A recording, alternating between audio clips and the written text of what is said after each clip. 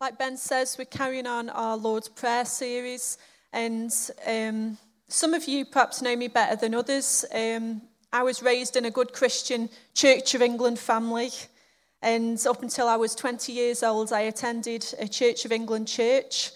And it was only when I came into this building, there was a different church at the time, but that I came here that I realised that God was actually real and alive and could impact and change my life.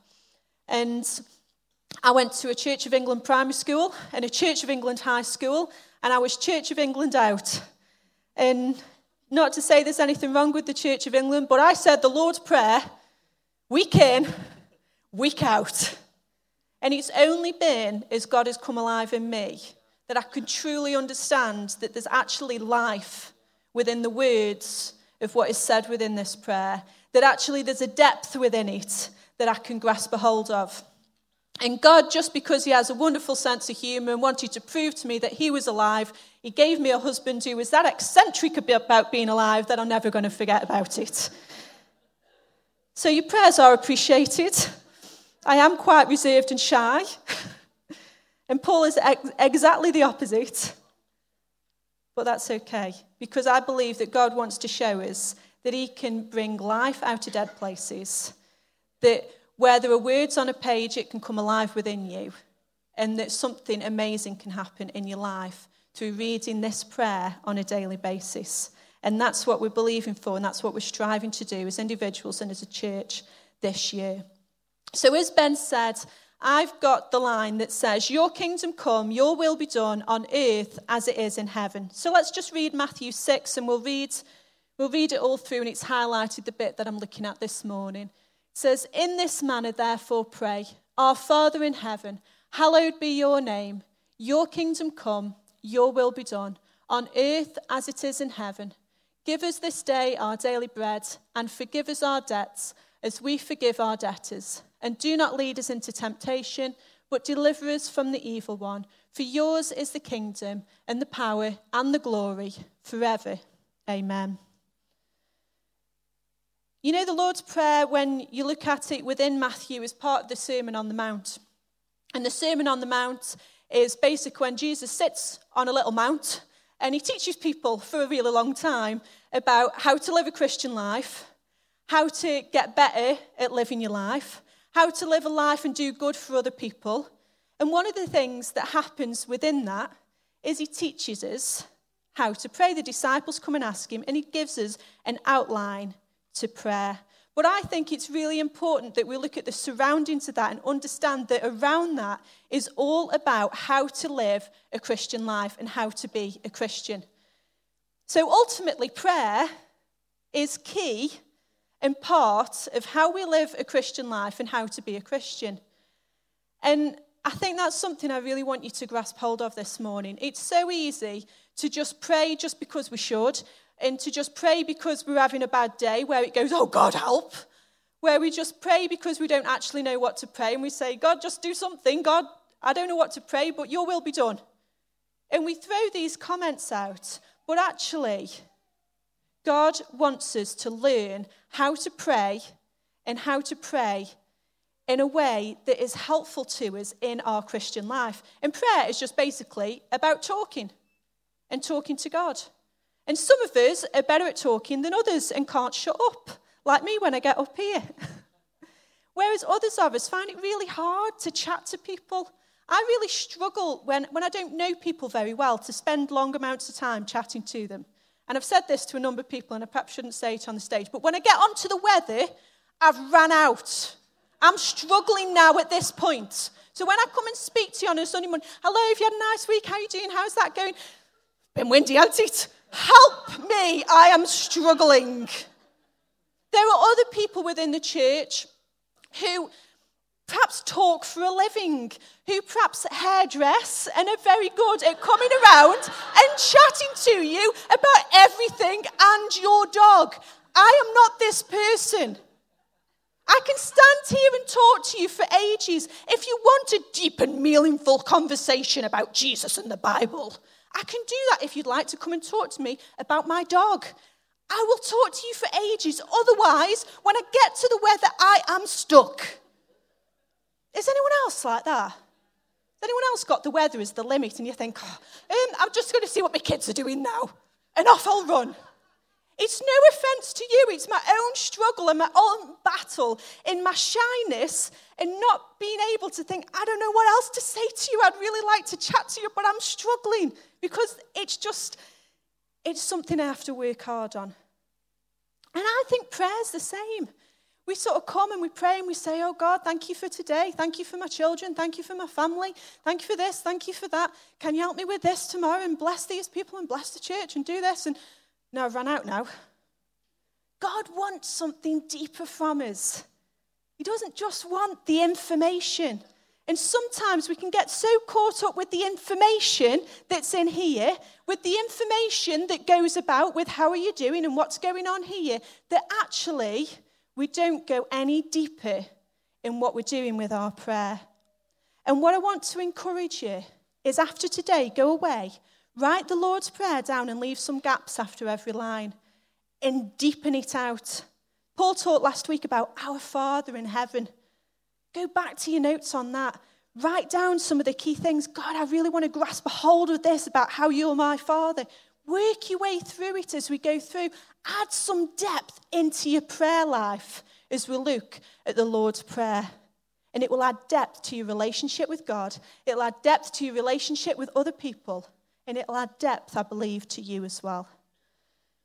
And I said last week as I was leading the meeting that the Lord's Prayer is almost split into 6 different things. The first 3 relate to God and who he is and his honour. Our Father in heaven, hallowed be your name. Your kingdom come, your will be done on earth as it is in heaven. All about God and who he is. And if we can catch hold of that and we understand who he is, that's great. But if we actually give him permission to be our Father, if we give permission that his name is hallowed and glorified in our lives, if we give permission for his kingdom to come and his will be done, then it adds a completely different dynamic. And if we do those things, I believe, with those first 3 aspects of the Lord's Prayer, then it will change and revolutionize the second part of the Lord's Prayer. So when it talks about give us today our daily bread, forgive us our sins, help us to forgive others, lead us not into temptation, all of those different things, if we know who God is, like it says at the beginning, if we've given him permission to be that in our lives, then we know that he is a good Father who will provide everything we need. Then we know that our sins are forgiven because he sent his Son to die on the cross. Because we understand who he is, but because we've given him permission to be that in our lives. And it's one thing understanding, but giving God permission is a whole nother level of allowing him in, bringing change to your life, and having change go on for you.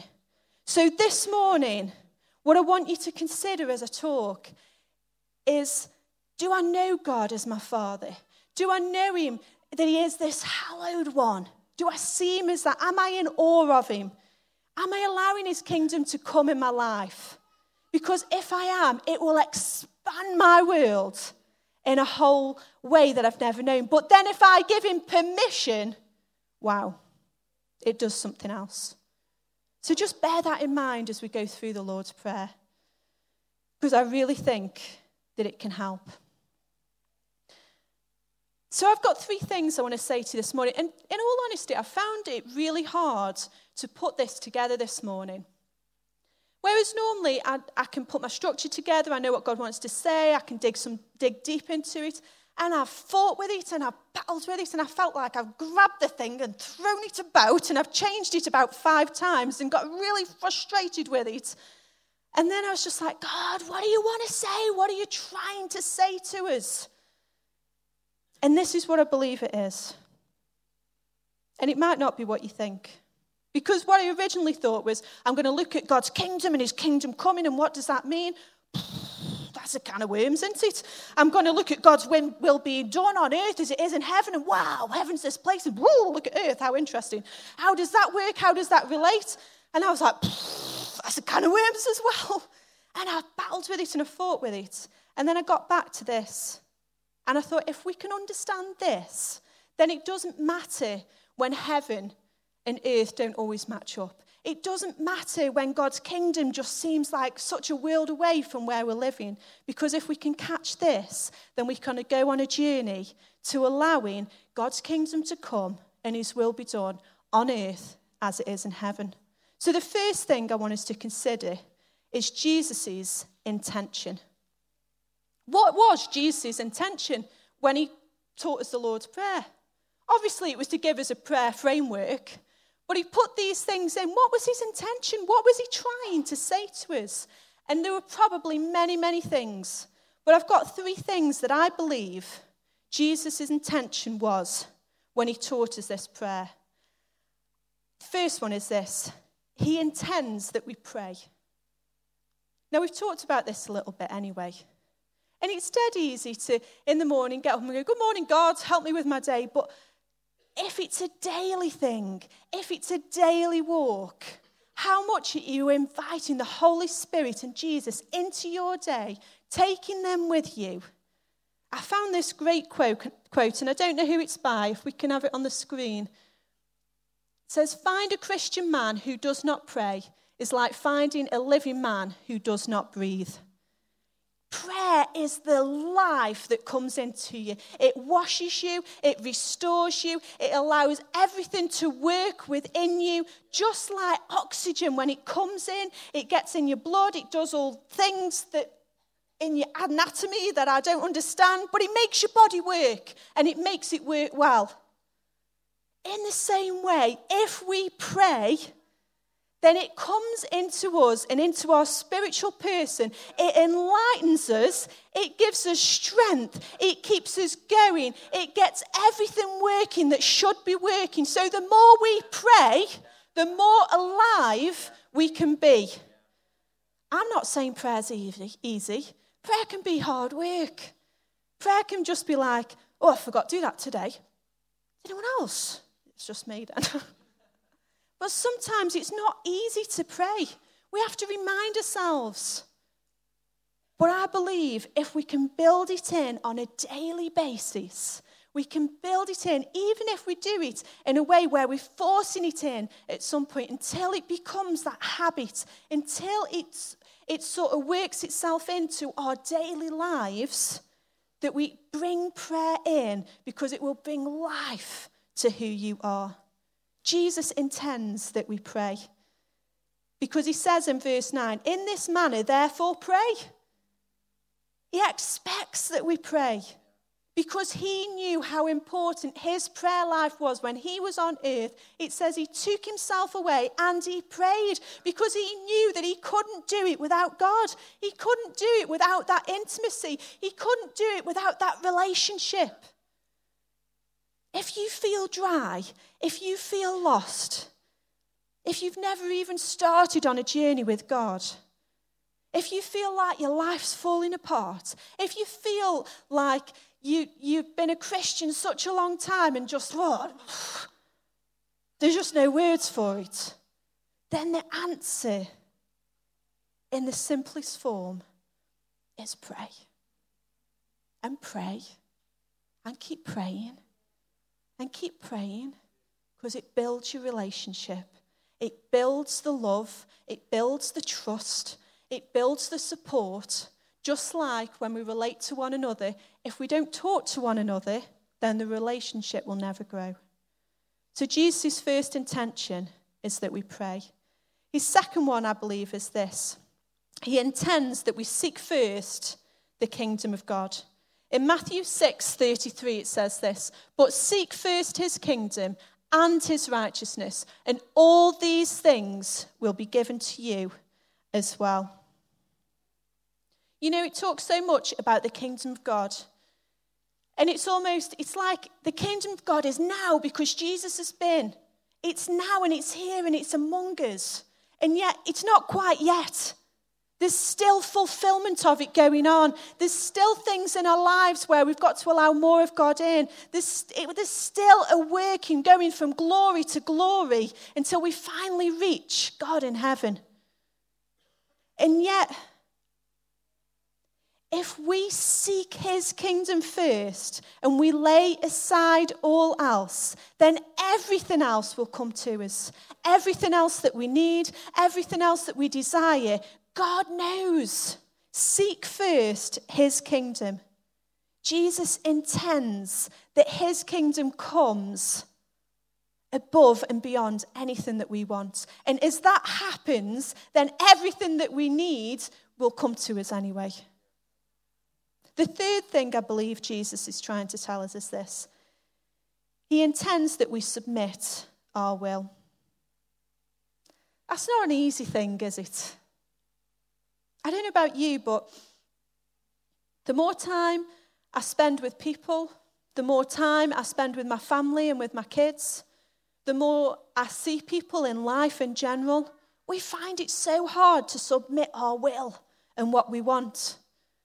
And there's so many things about on raising children in a good way, and especially when you have spirited children, they're really interesting.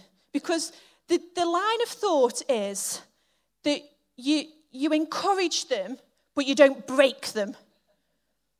And it's really hard to find that fine line between encouraging a slightly wild child into being a child who understands what is right and wrong, but not crushing the spirit within them. That's not an easy thing. But a lot of it is about surrender. It's about them surrendering their will to do what they want to do. When they want to go to bed at 8 o'clock and not 7 o'clock, Mummy. I want to stay up and watch Ant and Dec Saturday Night Take Away, all of it. And I promise I will go to bed really nicely and not lie on the landing naked and not put my pajamas on. And that's just Paul.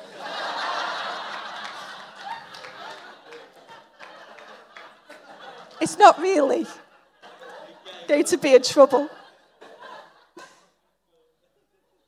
It's hard to submit your will.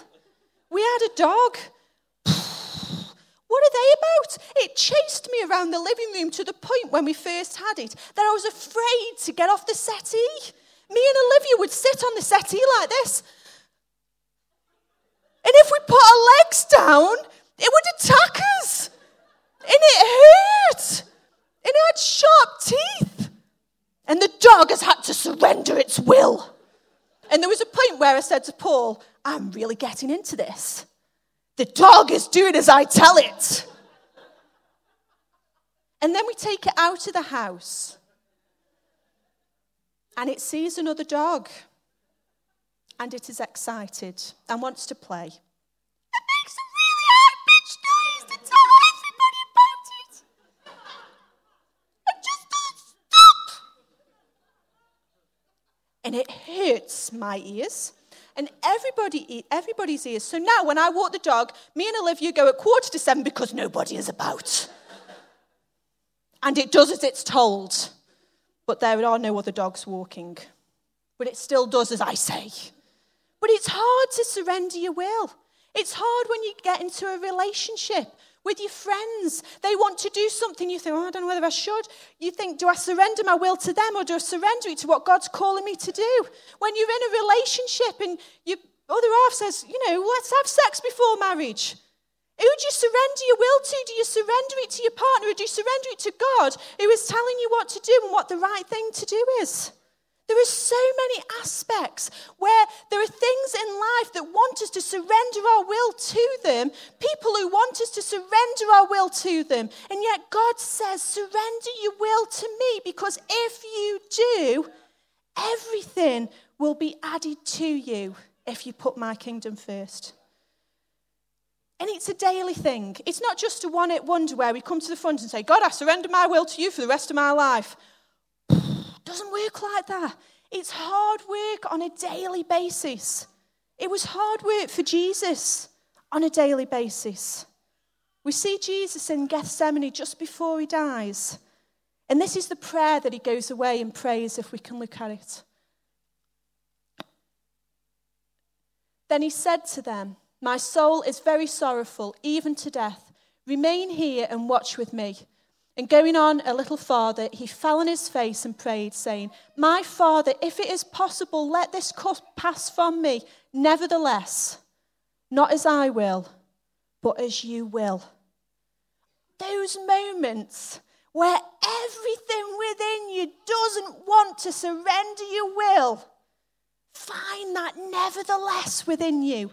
Find the nevertheless. It's there. Find it. Grab hold of that nevertheless. Not my will, God, but your will be done. It's a daily thing. Jesus, the Son of God, still had to surrender his will. So if Jesus had to do it, how much more do we need to find that nevertheless and surrender our will on a daily basis? It's also a furtherance of God's course and not ours. So often we can think, oh, I've got a great idea, I've got a great plan, I've got a great vision for what can happen. But it's not about our course of action, it's about God's. And we see that with John the Baptist in John 3, verse 30. There we've got the scripture. And he says, and this is what John says to his disciples, talking about Jesus. "He must increase, but I must decrease." If we can daily surrender, and if we can consider that God's way needs moving forward more than our way needs moving forward, then I believe we can understand what Jesus' intention was in helping us to submit our will. I really believe the Lord's Prayer is about understanding what Jesus was trying to say as he said it. And it's a trust thing.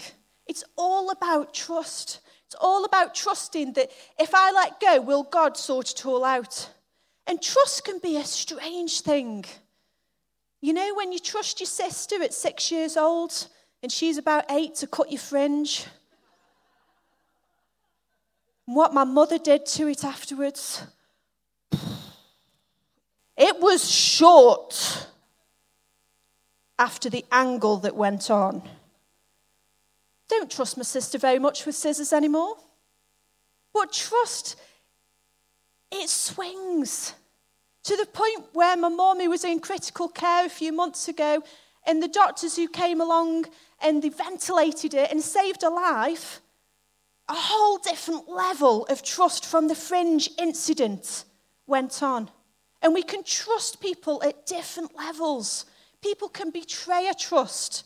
People can earn our trust. People can hope for our trust. But what we need to know is that no matter what has happened here on earth with people, there is a God who you can trust, who will never let you down, who will never forsake you, who may do things in a way that you didn't think it would work, but actually shows how things can work out when you put your trust in him. If we trust in Jesus, then I believe that we can work through those intentions that he had for us. So if that's Jesus' intention, the next thing I want to talk about is, what is our intention? And I think really what we need to come down to is, what is my kingdom? Or what kingdom am I a part of? Am I a part of God's kingdom? Yeah, maybe fully. Maybe in part I am. But there may be other kingdoms within my life that are trying to take control. And if there are kingdoms that are in our lives or that we submit to, then we need to consider, what do I need to surrender and which kingdoms must I leave? And I'm talking about things like loneliness. I'm talking about things like shame. I'm talking about self-promotion, fear, relationships, our family, guilt, money, sickness. All of these things can build kingdoms within our lives that dictate to us and allow us to do what they say, because that is the kingdom that we are a part of. And I want you to ask yourself this morning, What kingdoms rule and reign in my life? What kingdoms rule and reign in my heart? What kingdoms rule and reign in my mind? Because if I can identify them and recognize that fear is a kingdom in my life, or shame is a kingdom in my life, then I can submit it to the will of God. I can surrender it to him, and his kingdom can come in and rule and reign instead, where I'll be set free from fear, where I'll be full of grace, where things will no longer have a grip on me, but I can live in freedom and love, because that's what God's kingdom is full of. And the kingdom of God comes in measures to us as we surrender our lives to Christ, as we're healed, as we're delivered, as we're set free, in any way or moment where we're in contact with or have a touch from God, then God's kingdom comes in our life in a new way. So can I encourage you, surrender those kingdoms that have a hold of you. Submit them to God. Allow God to come in and heal and restore you, because as he does, his kingdom is coming in your life and his will is being done.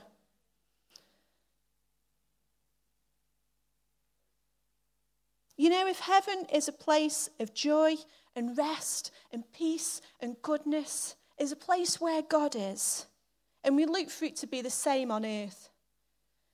And yet so often, I see in my own life that it's not.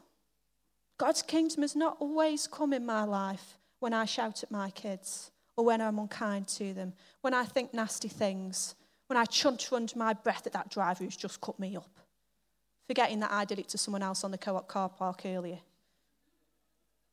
If that was you yesterday, I do apologise. I was trying not to run a lady over.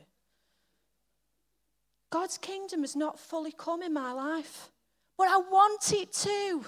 I want his kingdom to come in my life. I want the kingdoms that hold on to me of fear and guilt and all these things to be subject to him and his kingdom. I want love and grace to flow in me like never before. And it doesn't, and it frustrates me. And I think, God, what do I do? And so I read a couple of scriptures, and there's many of them, that talk about the kingdom of God. The first one from Matthew 13:31, and it says, he told them another parable. The kingdom of heaven is like a mustard seed, which a man took and planted in his field. Though it is the smallest of all seeds, yet when it grows, it is the largest of the garden plants and becomes a tree, so that the birds can come and perch in its branches. It grows. You've got to allow God to put a seed of love, a seed of grace, a seed of trust, a seed of kindness, a seed of passion, a seed of freedom within your life, and then you've got to allow it time to grow. And keep watering it and allow it time to grow. And as it does, then you will actually find that your life suddenly is beneficial to other people. That you can provide shade, just like it talked about the birds will come and perch in it. It provides a home and shade for others. Your life can do that if you allow God's kingdom to grow within you. That you can then be a place where others can come for rest, where others can come and find a home, where people who don't know Jesus can come and find a safe place. Matthew 13:33 says this, another parable. He told them still another parable. The kingdom of heaven is like yeast that a woman took and mixed into about 60 pounds of flour until it worked through all the dough. Now, we know what happens when you put yeast in dough, don't we? It grows. It grows. Allow God to place his kingdom within you, and then it will grow. It will supplant the other kingdoms within you. If you water it and you pray and you read your Bible, because they are all the things that cause the kingdom to grow within us. You know, when I was at high school, I went to St. Peter's when it was in Penkhull. And I used to catch the bus, and there was a bus that ran along Leek Road past here. and went all the way past where the hospitals were, and it dropped us just outside the school. And I used to catch that bus. My sister had caught that bus. I caught it with my sister until she left. And I caught that bus till I was about 14. And I really didn't enjoy my journey to school. Sometimes you would end up on the floor, as you do on buses when they go round bends and you've not got a seat, and that's just part of the fun of it.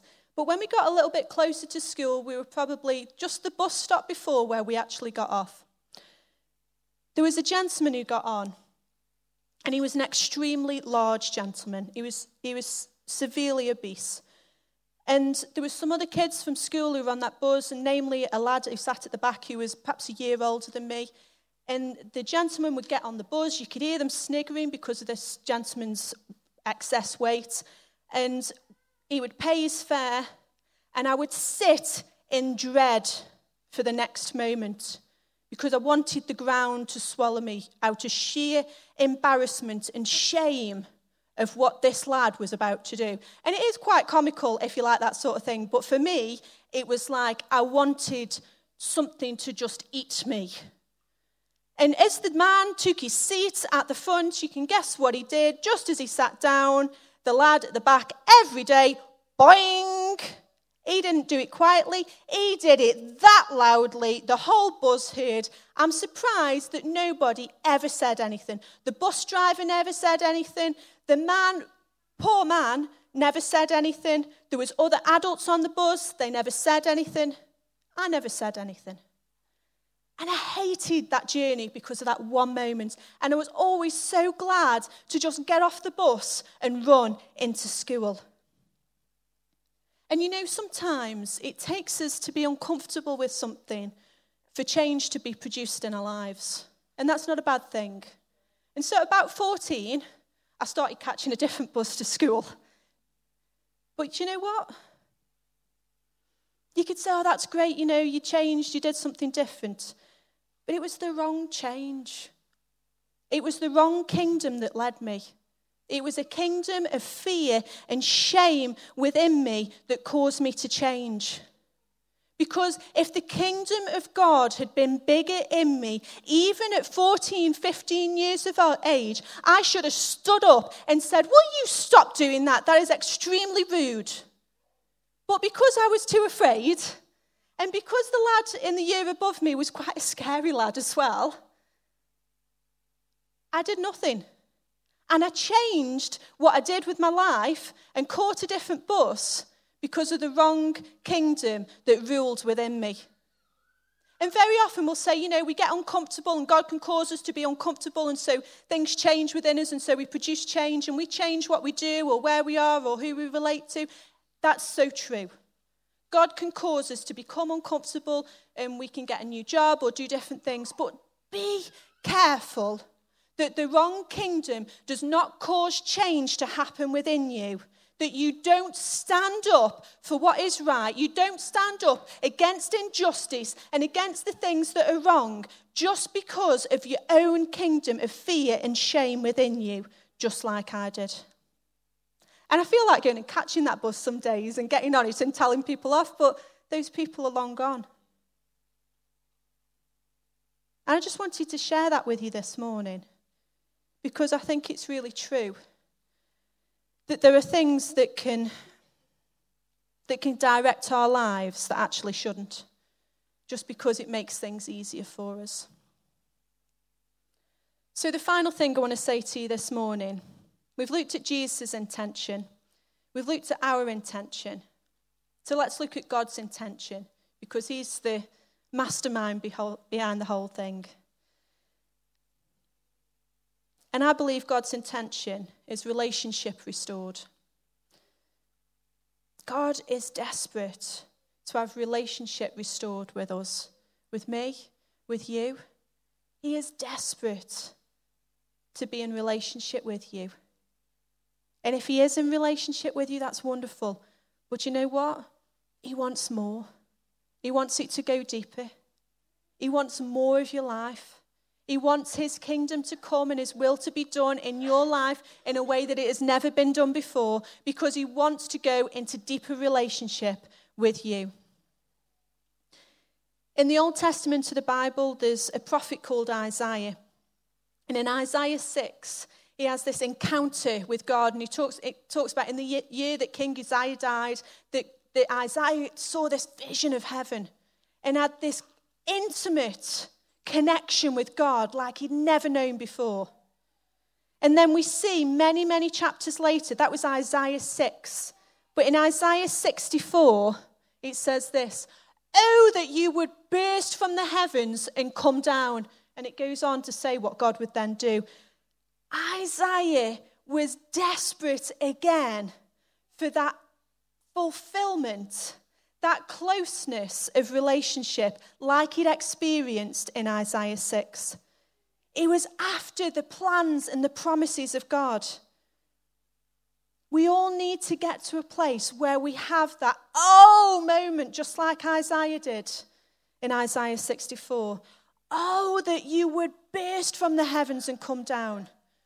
Have you got that oh within you that is desperate and is in response to that relationship that God desires with you? God desires an open heaven above you so that he can come down and relate to you in a way that you've never experienced before. In Matthew 27, verse 50 and 51, as Jesus died on the cross in Jerusalem, this is what happened. When Jesus cried out again in a loud voice, he yielded up his spirit. At that moment, the veil of the temple was torn in two from top to bottom. The earth quaked and the rocks were split. When Jesus died on the cross, there was a veil in the temple that was torn. The veil in the temple was what separated the place where no one was allowed to go apart from the high priest once a year. It separated that place from just us, everybody else.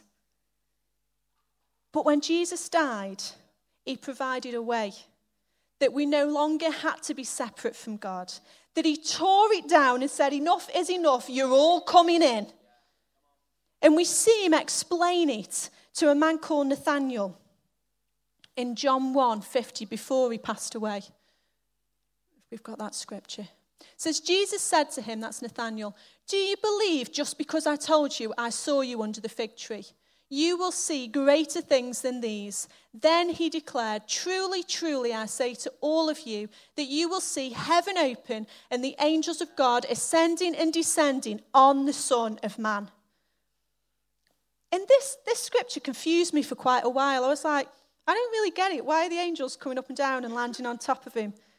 I was like, not very bright about it. And then I realized that Jesus was the ladder that connected heaven and earth.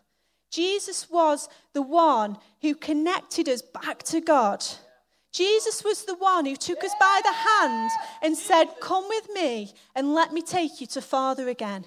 Jesus was the one who said, anything that has been built up in your life, I am ripping it down and it never has to be there again. And he wants to tear the veils of the kingdoms in your life. He wants to rip them aside. He wants to provide a ladder from wherever you are at, no matter how far away you feel from God, no matter how deep and dark the place is. Jesus has got one of them multi-extendable ladders, and he is coming for you because he says you are never too far away. It is never too dark. It is never too deep, but I will provide a way for you back to your Father in heaven. Because God's intention when he sent Jesus, God's intention when he calls us to pray that prayer, is that relationship will be restored. It's all about the Our Father, which is why Jesus started the prayer with it. The whole of the Lord's Prayer hinges on Our Father.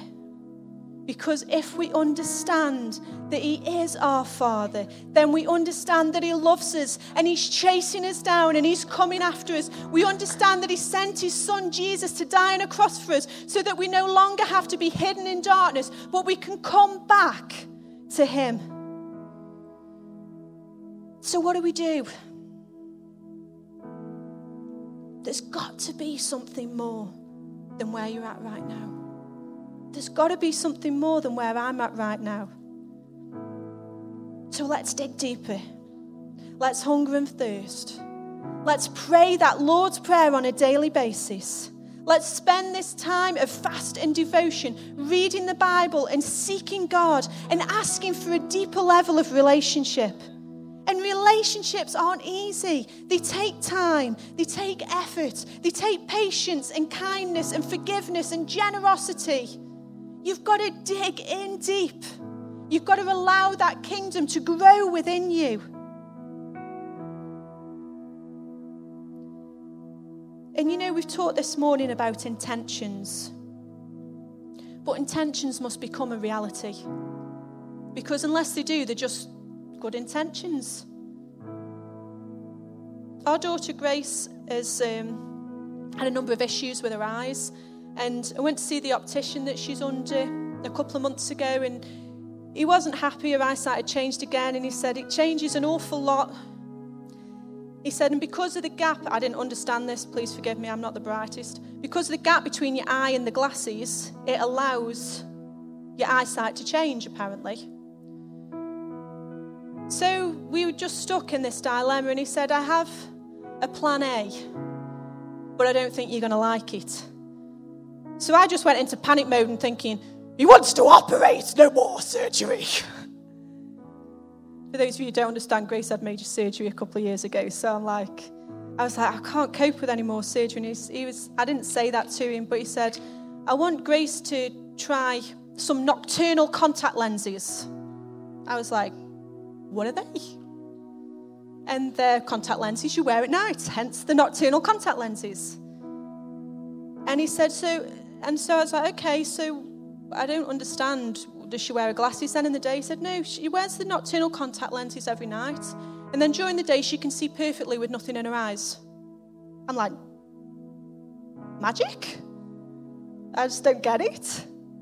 And he explained it to me, and I still didn't really get it. And then he explained it again, and I think I get it a little bit more now. And because the lens sits on the eye, it manipulates the eye to where it should be. And so that will then last during the day. And so she puts them in at night.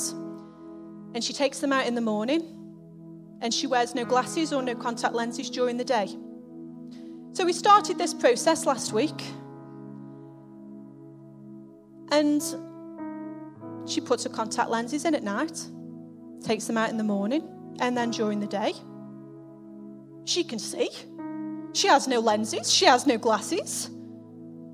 It's magic, I don't really get it, But